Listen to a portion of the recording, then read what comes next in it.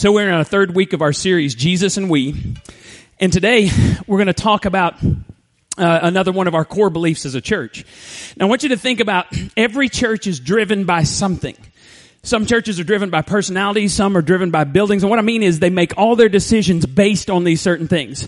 Some are driven by tradition, some are driven by deacons or elders or what we want at New Life is to be driven by God's Holy Spirit under the authority of the Scripture. The Scripture doesn't change. And so we want to be under that authority. And so what we're doing is we're looking at four particular pieces of Scripture, areas of Scripture, that we get four of our core beliefs from. A couple of weeks ago, we looked at Hebrews 11:6. And it says this, without faith it is impossible to please God because anyone who comes to Him must believe He exists and He rewards those who earnestly seek Him. So if you have your little piece of paper there, you can look at that and you can see we've been grading ourselves every week on a scale of 1 to 10. At New Life, we want to be big thinking, faith-filled risk takers for the glory of God. Because the Scripture says without faith, it's not difficult to please God, it is impossible to please God. So we want to be big risk takers. And if you weren't here with us, you can look at that scale and you can figure out where you are when it comes to faith in God. Last week we looked at these words of Jesus that came from John chapter 4 verse 4. My food, Jesus said, is to do the will of Him who sent me and to finish His work. So we said at New Life, we are not spiritual consumers. We are spiritual contributors. We graded ourselves on the scale. Are we just consuming or are we contributing to the work of God? And we said if Jesus Christ said that doing the work of His Father nourished His soul, then as His followers, doing His work is also going to nourish our souls. So we said that a thriving church is made up of people who serve as the body of Christ, serve in the body of Christ to build up the body of Christ. That means you need to be serving somewhere. You have a spiritual gift that you need to plug in. But we said a thriving church also serves as the church in the world to be salt and light to the world. Now today we're going to look at another one of our core values, and this comes from the writings of Paul where he actually quotes Jesus. This is in Acts 20:35b. And anytime you see a B there, that means the second half of the verse. If you're following on YouVersion, you're going to have to look at the second half of the verse to find it. Here's what it says. You should remember the words of the Lord Jesus. It is more blessed to give than receive. Now, I was thinking about this, and we don't want to just say these words. We don't want it just to be a slogan. We want to believe it. We want to live out these beliefs. And so I was thinking about my life. I grew up in Fellowship Baptist Church until I was third grade. My earliest memories of the church, I was in the nursery. We were there every time the doors opened. We were there for revivals. Mom played the piano, the organ, all of those things. We were always in church. In third grade, we moved to First Baptist Borger, and I actually graduated high school there, went on choir trips, and went to youth camp and learned how to memorize scripture, learned how to do quiet time, all that stuff I learned at First Baptist Borger. When I went off to college, I went to Baylor University and I became youth minister, part-time youth and music minister at Grace Baptist Church in China Spring, Texas. And there's not even there is a stop sign. There's not a stop light in China Spring. There is one stop sign, but you have to get off the main highway to find it. But anyway, so I was there for 3 years and I served in that church. When I left there, Janie and I got engaged and we got married right as I started to be youth minister at Lamar Baptist Church in Arlington, Texas, while I was going to Southwestern Baptist Theological Seminary. We were there for 4 years. We left there and came here to Palestine to Southside Baptist Church where I was the youth minister for 7 years. And then we started New Life and I've been the pastor here for 15 years. Now, I tell you all of this to say, in all of those churches, I have observed two particular mindsets. And I want you to think about that as we open up the scripture today, as we talk about churches that you've been in. We're not trying to cast stones. We're just saying there's mindsets that seem to exist. The first mindset is the scarcity mindset. Scarcity mindset. That's the mindset that there is not enough to go around. There's never enough, so you have to get what you can while you can, then you defend your stuff and you make sure no one else takes it. In the churches I've been in, there were people, the churches I've been in, it seemed like the chairman of the stewardship or the finance committee had the scarcity mindset. It was, like bleeding a turnip to get a penny out of them for your ministry. And then when you got it for your ministry, this ministry said, oh no, we bought it for this ministry. You can't have it. I'm going, isn't it God's? No, it's mine. Scarcity mindset. The other side is the abundant mindset. There will always be more is what the abundant mindset says. We serve a powerful God. Our God has supplied in the past. He's provided in the past. There's no reason to believe He won't do it again in the future. And so we have these opposites, right? And so really we need both of them. We need folks to save money, but we also need folks to spend money. And so anyway, let's go back to an illustration of a pie. We talked about this last week. Some of you were here last week. If not, you can get the message online, or you can get a DVD or CD out here. But we talked about an apple pie. And so let's talk about an apple pie again. The scarcity, the way you look at the pie, when I describe it, will tell you whether you're the scarcity mindset or the abundant mindset. So if you cut this pie into 4 pieces, you cut it half this way and half this way, the scarcity mindset says, I think you cut that half bigger than this half. And so you're either going to have to give me that half, or you're going to have to recut that little bit, that little sliver off of this, and then I'm going to take it and I'm going to protect it because it's mine and there's not enough to go around. The abundant mindset says, take it all. We can make another one. You idiot. No. That's not the abundant mindset. Now, I don't want to talk today so much about money as I do about an idea of generosity. Because in the scripture, they always talk about being generous. Paul, in 2 Corinthians, some of you watch current events. Do you know why it's called 2 Corinthians and not 2 Corinthians? Because it's the second letter that Paul wrote to the church at Corinth. And I actually heard a lady call into Fox 4 News and she said, it is 2 Corinthians. The proper term is it's the second letter to the Corinthians. That's why we call it 2 Anyway, some of you don't know what I'm talking about. Praise God, you don't. In 2 Corinthians 8, Paul is talking about generosity, and he's trying to get the church at Corinth to give to the church in Jerusalem. The Christianity started in Jerusalem. It's where Jesus was crucified. It's where he's laid in the tomb. It's where he's raised from the dead. It's where he taught his disciples for 50 days before he was ascended into heaven. The first Christian church was in Jerusalem, and they were going through some severe hard times. They were very, very poor. And so as Paul was going around and starting churches all over Europe, he was saying, you need to give to those believers back in Jerusalem. And so as an example, he uses this group of people called the Macedonians. And the reason he talks about the Macedonians is they were extremely poor, abject poverty.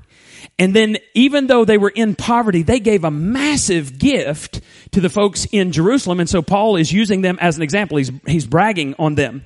And we start in 2 Corinthians 8, verse 2. He's talking about the Macedonians, they are being tested by many troubles and they are very poor. As I was thinking about this week, I was thinking about as Hannah and I were driving all over Haiti back in November trying to figure out where we were going to go. We went to Jacmel, Jacmel. If you want to look it up, you can look that up, Jacmel, Haiti. You can look at Google Maps and see what it's going to be like. But I don't know if you've ever been across the border into Mexico. We've taken a couple of trips, I did years ago with a youth group, into Matamoros, Mexico.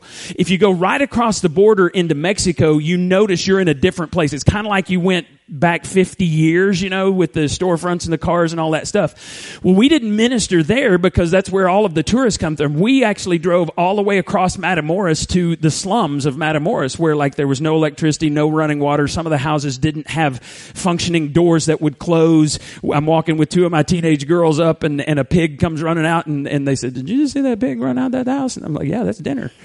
And it was. And we went there and we talked to people about Christ. And that's kind of the idea when you're in Jacmel, is these people are in abject poverty. Now, with that in mind, I want to show you what they did. They are being tested by many troubles and are very poor.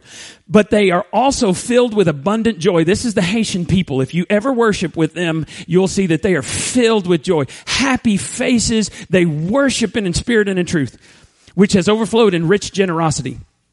Paul says, "For I can testify that they gave not only what they could afford, but far more." And so I was thinking about this, and I was thinking, when was the last time you gave, not just to church, but to anybody, what you could afford? And when was the last time you gave more than what you could afford? When we did the Building a Great Life, and you hear me talk about that every week, when we had that campaign, we gave an offering that was more than we could afford, a one-day offering, and then we actually wanted to give over 3 years, over and above our tithe, we wanted to give another $15,000 to get our church out of debt. And so we gave way over what we could afford, and we watched God provide for 3 years till we finished that commitment. When's the last time you gave what you could afford to something something, and when's the last time you gave more than what you could afford? These people did that, and look what it says next. They did it out of their own free will. So in the church, I don't believe guilt is a godly way to get people to do something. I don't want to guilt you into serving. I don't want to guilt you into giving. I don't want to guilt you into being generous.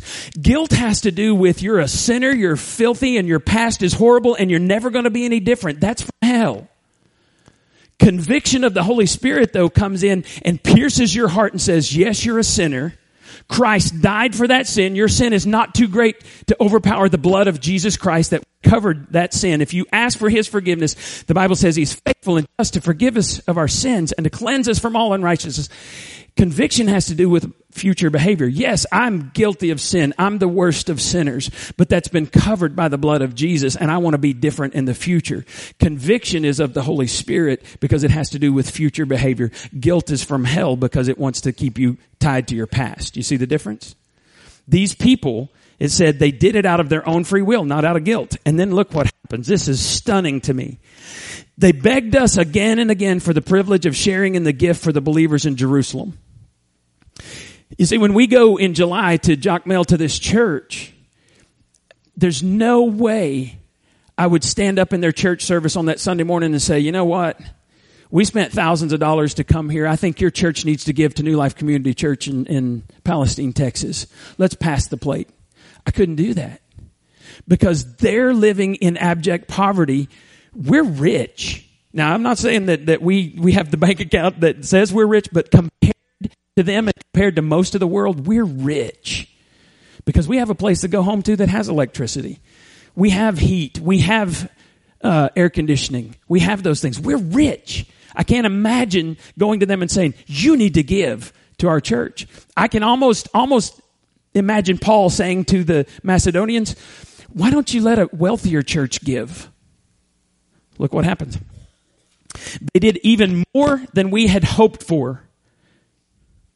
Said that wrong. They did even more than we hoped for their first action was to give themselves to the Lord and to us, just as God wanted them to do.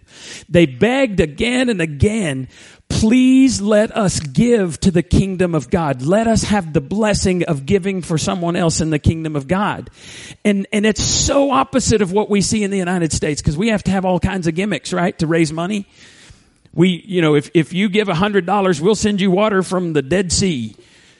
I don't know why you'd want that. We'll give you some camel hair. We'll give you olive oil from the garden, from the Mount of Olives where Jesus prayed, where he sweat drops of, I don't know, we do gimmicks, right? They didn't have to do that back then. How different that is from poor people saying, please let us give. And what I discovered when I was down there, I got to meet Pastor Sampson. Some of y'all have been here when he's preached here. For the first 5 years that we went to Haiti, we stayed at Pastor Sampson's church. And it's a large church. About 3,000 people are there at 6 a.m. for the first service. About 500 people come to the late service at 9:30. It's because it's several degrees hotter at 9:30, so they get up and go to the early service. Well, I was talking to him, and he said there's a church from Mississippi that has been going as long as we have. And this church from Mississippi, he calls him up. Pastor Sampson calls up their Pastor Rob, and he said, hey, I want to bring a team of Haitians to Mississippi, and I want to do a mission trip like what you've done in Haiti. And so I said, what are you going to do? And he said, we're going to do the same thing you guys do. We're going to go to this church, and then we're going to go out in the neighborhood. We're going to do a work project. We're going to tell people about Jesus. We're going to have children's ministry. And I said, I want to watch. Because a bunch of Haitians coming to Mississippi that don't speak English, this is going to be the greatest thing ever. If I can coordinate it, I'm going and just filming and coming back and showing you. But here's a church that's much bigger than our church physically and with numbers of people who I would be willing to guess doesn't have anywhere near our annual operating budget. And they said, we want to be part of someone who gives back to another church. That's the right attitude. And so verse 5 says they did more than we hoped. How could they do that? How could a dirt poor church do more than they'd hoped? Well, the answer is in verse 5, and it says their first action was to give themselves to the Lord. So if you want to be a generous person, here's on your listening guide. First thing is generous people give themselves to the Lord. Not just in word or deed. They say, God, my life is yours. And in fact, in Scripture, it says, this body is a temple of the Holy Spirit who you have, who is in you. And you are not your own, for you've been bought with a price. So even my body belongs to God. It's not something we just say, God, my life is yours. They gave themselves to the Lord. And when they gave themselves to the Lord, the generous people then gave themselves to other folks. Their generosity started giving their lives completely to Christ. Now, pick it up in verse 7. Since you excel in so many ways in your faith, your gifted speakers, your knowledge, your enthusiasm, and your love from us. Stop right there, because I want you to realize that in the Scripture, in the New Testament, we always talk about spiritual gifts, and every believer has at least one spiritual gift, and you're supposed to use that gift to build up the church. The Corinthian church, I would argue that the Corinthian church was the most spiritually gifted church. Gifts come from God. You don't get to choose your own gift. They were the most spiritually gifted church in the New Testament, and I would argue that they're probably the most spiritually gifted church in the history of Christianity, because they had everything. But look what Paul says. Even though you're gifted, look what he says. I want you to excel also in this gracious act of giving. And then look at this. I'm not commanding you to do this, but I'm testing how genuine your love is by comparing it with the eagerness of other churches. When we, New Life, we don't care if somebody says our band is better than their band. We're not trying to be better than any other church's band. We just want to do the best we can do. We don't care if our building is better than somebody else's building. But I tell you one thing I do care about is that we need to be generous. We need to be just as, if not more generous than anybody else. We need to be giving on a regular basis so that people outside these walls can experience physical blessings and then ask us, why would you do that? And then we get to tell them about spiritual things. We're like Christ when we do that. And see, not only should we be generous compared to other churches, look where he goes next. He says, you know the generous grace of our Lord Jesus Christ. You could stop there. Don't compare yourself to other churches. Compare yourself to Jesus Christ. Well, what did he do? Look at the next verse. Though he was rich, yet for your sakes he became poor, so that by his poverty you could be rich. I want our church, I want God to look at our church and say, that's a church that's irrationally generous. Why? Because we don't believe it's a slogan. We believe Jesus Christ said it. We want to live it. It is better to give than to receive. So, I want you to look at the little piece of paper you have. It's score 1 to 10. And we're going to say, are you less generous or are you more generous? But before you put anything down, let me explain the scale to you. First of all, you cannot be a 10 unless you gave your life for the sins of the world and you rose again on the third day. So you're not a 10 unless you're Jesus. And if you're confused, look at your neighbor. They'll tell you, you ain't him. So you're not a 10. Neither are you a 1, because that's Satan. And if you are Satan in the flesh, please leave as quickly as you can. Right? So you're not a 1, because, and we're even going to believe that you've been generous at some point. You at least held the door open for a little old lady once in your life, so that makes you a 2. All right? All right? Now, this one's trickier than the ones we've looked at in the past, because you can have a lot of money and you can give what other people would consider to be a generous gift, but for you, it's not that generous. On the other end of the spectrum, you could be very, very poor and money could be tight, and you could give what for other people would be very, very small amount, but for you it's sacrifice, and that means you're more generous than someone else. And so you got to be very careful. And then there's people here today that are ticked off that I dare mention generosity or money or anything like that. People get funny when you talk about money. Happens all the time. Pastors get hammered more about talking about money than anything else. But let me just suggest this and make you real mad. If when someone talks about giving or generosity and they're talking about the kingdom of God and it makes you mad, is it possible that that's an indication that you have the scarcity mindset? And I'm not trying to cast stones, because I've struggled with this. I grew up poor. I grew up when everybody else had the polos, and that was what was hot, was polos. I had the little Knight thing. What was it? It wasn't the Golden Knight. I don't know what it was, but the little Knight thing, and everybody's like, oh, that's a knockoff. That was me. Everybody had cool sunglasses, not me. I was poor. And so when God convicted me about giving to the church on a regular basis, that was a huge shift in my heart from the scarcity mindset that every time I give to God now, I'm saying to Him, I'm not trusting in my bank account. I'm trusting in you. But I'm saying that you've got to be careful what you put your trust in. Because if your trust is in your bank account, can that bank account be taken from you? Yes. If your trust is, I see all of these, Trisha posted one time. I think Majestic just posted another one where, 2014 in the oil field, it was this big Christmas tree, and 2015 in the oil field, it was a little Charlie Brown Christmas tree. I mean, don't put your faith in things that can be taken from you. That's what I'm trying to say.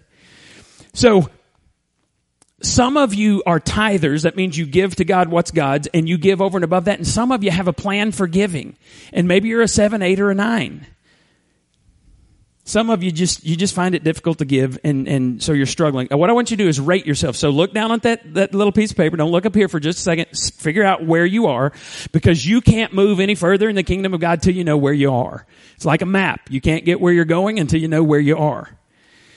Rate yourself. Now, I want you to see Isaiah 32:8. This is awesome. Generous people plan to do what is generous, and they stand firm in their generosity. So generous people make a plan. Stingy people make a plan to get more money. Generous people make a plan to give more money, to be generous. And then they say, I give not just because giving is what I do. I give because generous is what I am, what I want to be in the kingdom of God. In the New Testament, the church at Jerusalem, and actually the churches all over the known world, were known to be generous. My question is that what most churches today are known for, being generous? One person said, No. We're known for what we're against, but we're not known very often for what we're for. I want you to read with me Acts chapter 4, verse 32. All the believers were united in heart and mind, and they felt that what they owned was not their own, so they shared everything they had. The apostles testified powerfully to the resurrection of the Lord Jesus. And then I highlighted this next phrase, and God's great blessing was upon them all. More than anything, I want God's blessing to be at New Life Community Church. And in order for that to happen, we've got to be under His authority, and we've got to do the things that He wants us to do. We need to put our energy and effort into the things that Jesus Christ did, and not worry so much about the color of the carpet. I've been in churches where they fought over the color of the carpet. Who cares? You know how we chose the color of the carpet in this church? We were remodeling this building. This was the skating rink. We were remodeling the building. Whoever was on the property at the time, I said, hey, what color do you think the carpet should be? They said, what color is the wall going to be? I don't know. You tell me. And so we had like 4 or 5 women say, we like that color of the wall. And I said, okay, what color should the carpet be? And they said, we think it should be this. Done. We're not going to have a vote about the color of the carpet. I'll get on that another day. If churches would get on fire and really live out that it's more blessed to give than to receive, we could meet the needs of the under-resourced, the underprivileged in our communities. Isn't that what the church of Jesus Christ is supposed to do? God never intended for governments to take care of poor people. He intended for churches to. And if we would get serious about that, we meet physical needs, then there's spiritual needs. We get to tell them about Jesus.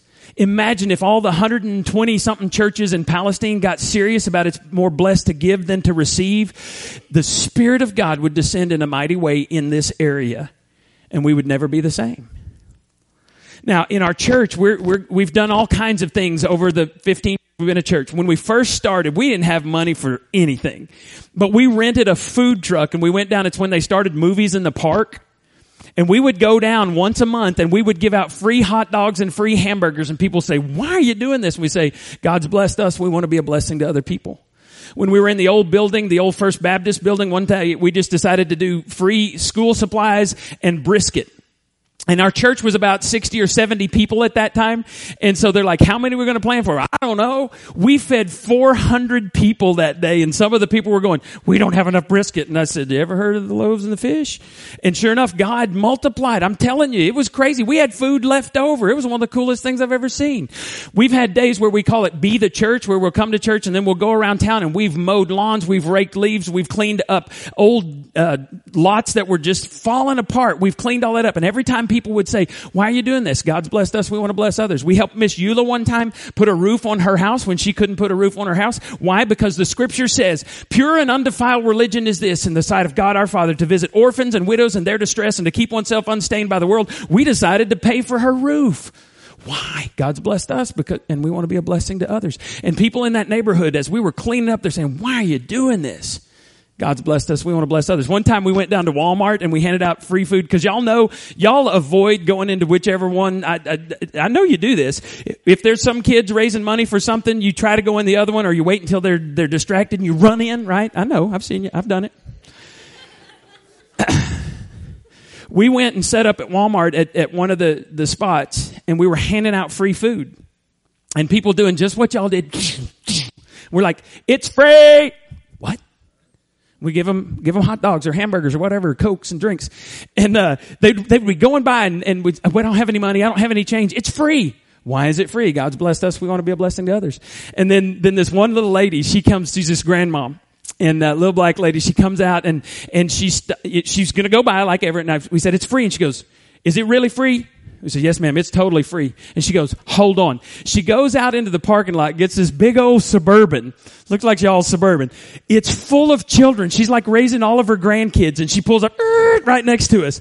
And she said, what about them? And I said, here we go. And we carried all of this food over. We handed it in the windows. Those kids are eating and snacking and woohoo. And the little old lady standing next to me and she said, why are you doing this? And I said, God's blessed us. We want to be a blessing to others. And she goes, I know that's right, baby. And for years, instead of saying amen in our church, that's what we'd say. You'd hear somebody go, I know that's right, baby. It just takes too long to explain it now. That's why we don't keep doing that. But we've tried to be irrationally generous through the years. And here recently, we started, and this wasn't me. Somebody in the church said, we want to start giving away clothes. We've got so many clothes. Let's give clothes away. So twice a year we have a clothing giveaway. The last one we did back, I think it was September. I don't even remember the date. I'd have to look it up. Well, there's also a family in our church that was handing out food boxes anonymously. They would hear about somebody who would need food. They would have extra stuff. They would put it in a box. They would go over it on somebody's doorstep without them knowing, just a little note saying, God bless you. Well, they started doing that in the church, so we decided to put it all together. So one Saturday morning, we had a room full of clothes. I mean, there are clothes everywhere. And we had boxes of food, and people in the church brought boxes of food. And then Janie decided to do sandwiches that day. We fed 67 families. They were carrying out multiple bags of clothes to their cars, and every family got at least 2 boxes of food that day, and they got a free meal that day, and people said, why are you doing this? We said, God has blessed us, and we want to be a blessing to others. We believe that you need to be irrationally generous because it's better to give than it is to receive. We're not just going to say that. And so last week, as we're going through this whole series, 2 people came up after the service. One was Shandy. Shandy was sitting on the front and she came up here and she was just bawling and she said, I don't know what's going on. I don't know why I haven't thought of this before. But this over here, this RV park right next to us, she said, when I was at my darkest point, and I'll let her tell you her whole story sometime. She was at a very dark point in her life. She didn't want to live. She said, I was living right there and nobody ever came to see me. She said, we need to pray about what we need to do over here at this RV park. And then Jamie actually came up to me and Jamie said when she was at her lowest point when she didn't want to live, she was living in the apartments right behind Walmart. And she said some church, she didn't even know who it was, came and they gave free hot dogs and they had a concert and they did children's stuff. And she said that kind of kept her going through a very difficult time in her life. And so here's what we're going to do. We're praying about what we're supposed to do over here at the RV park, whether we can even do it. We have to have permission to do it. God's going to have to grant us favor. We're praying about going down here to Hampton Chase Apartments. And my dream would be that we could move from different apartment complex all over Palestine in the next few years. And when people say, why would you come give us free food? Why would you work with our kids? Why would you have a concert? We're already talking about a set list that we could play, could play with rock and music and also with kids music. Why would you do that? God has blessed us and we can't keep it to ourselves. We want to be a blessing to others. I want you to bow your heads for just a moment. And I want you to think about whether you're generous or irrationally generous or whether you're stingy and whatever God wants to tell you to do today. I'm just curious, how many of you would raise your hands and say, I want to be more generous in 2016 than I was in 2015? Would you raise your hands? That's a whole lot of us. Put your hands down and you pray right there where you are. The key to being generous and used by God is to do what the Macedonians did, and they first gave themselves to the Lord. So right where you are, pray silently. God, my life is not mine, it's yours. My house is not mine, it's yours. My car is not mine, it's yours. Whatever you want to do in my life, God, use me for your glory in your kingdom. If you pray that, you need to watch out, because God likes to use people who are on his agenda. Father, I pray that we would be more generous than we've ever been, so that more people could hear about Jesus than have ever heard before. And we pray this in the name of Jesus. Amen. Now, I thought this would be a good time to do the Lord's Supper, because I want you to think about what Jesus Christ gave. Though he was rich, he gave it all up so that he could come and die for you. And the Lord's Supper, we do it very simply around here. The Lord's Supper, that Jesus, the night before he was killed, he broke bread and he said, this bread is my body broken for you. It's symbolic. It's not literally the body of Jesus. It's symbolic. It represents that he was broken for us. The cup, the juice, we use grape juice here. I know churches that use real stuff, the wine. We use grape juice here because it's representative of Jesus' blood. It's not really his blood, but his blood was spilled on the cross. And Jesus said, every time you take the Lord's Supper, you do this until I come back. So you're preaching a sermon. We're actually saying that the Jesus Christ that we believe walked on this earth, we believe died on the cross for our sins, we believe that he was raised the third day. He's fulfilled all of his promises except the ones relating to his second coming. We believe he's coming back, so we take the Lord's Supper in remembrance of him until he comes again. The way you're supposed to take the Lord's Supper, you're supposed to do a couple of things. The first thing you're supposed to do is you're supposed to examine your heart. And if there is sin in your heart, you're supposed to confess that before you ever come to the table. Second thing is you're supposed to examine relationships. And if there's a relationship that is broken, that you broke, and you've not done anything you can to repair that relationship, you're not supposed to come to the Lord's Supper table until you repair that. In fact, the scripture says you should probably get up and go and make that right and then come back. So there's going to be some people today that don't take the Lord's Supper, and that's okay. It's for believers. It's not for non-believers. And then when we take the Lord's Supper, we're supposed to remember that it cost Jesus his life. So what we're going to do is we're going to play a video. Played this several weeks ago if you're here for our Come to Worship series. And anytime you feel that you've prayed and that you're in right standing with God and you want to come take the Lord's Supper, you come and just take it. This is a long video, and we're going to leave it on for several minutes, and I'll dismiss you at the appropriate time, but examine your heart. When you're ready, you come and take the Lord's Supper. Go ahead, guys.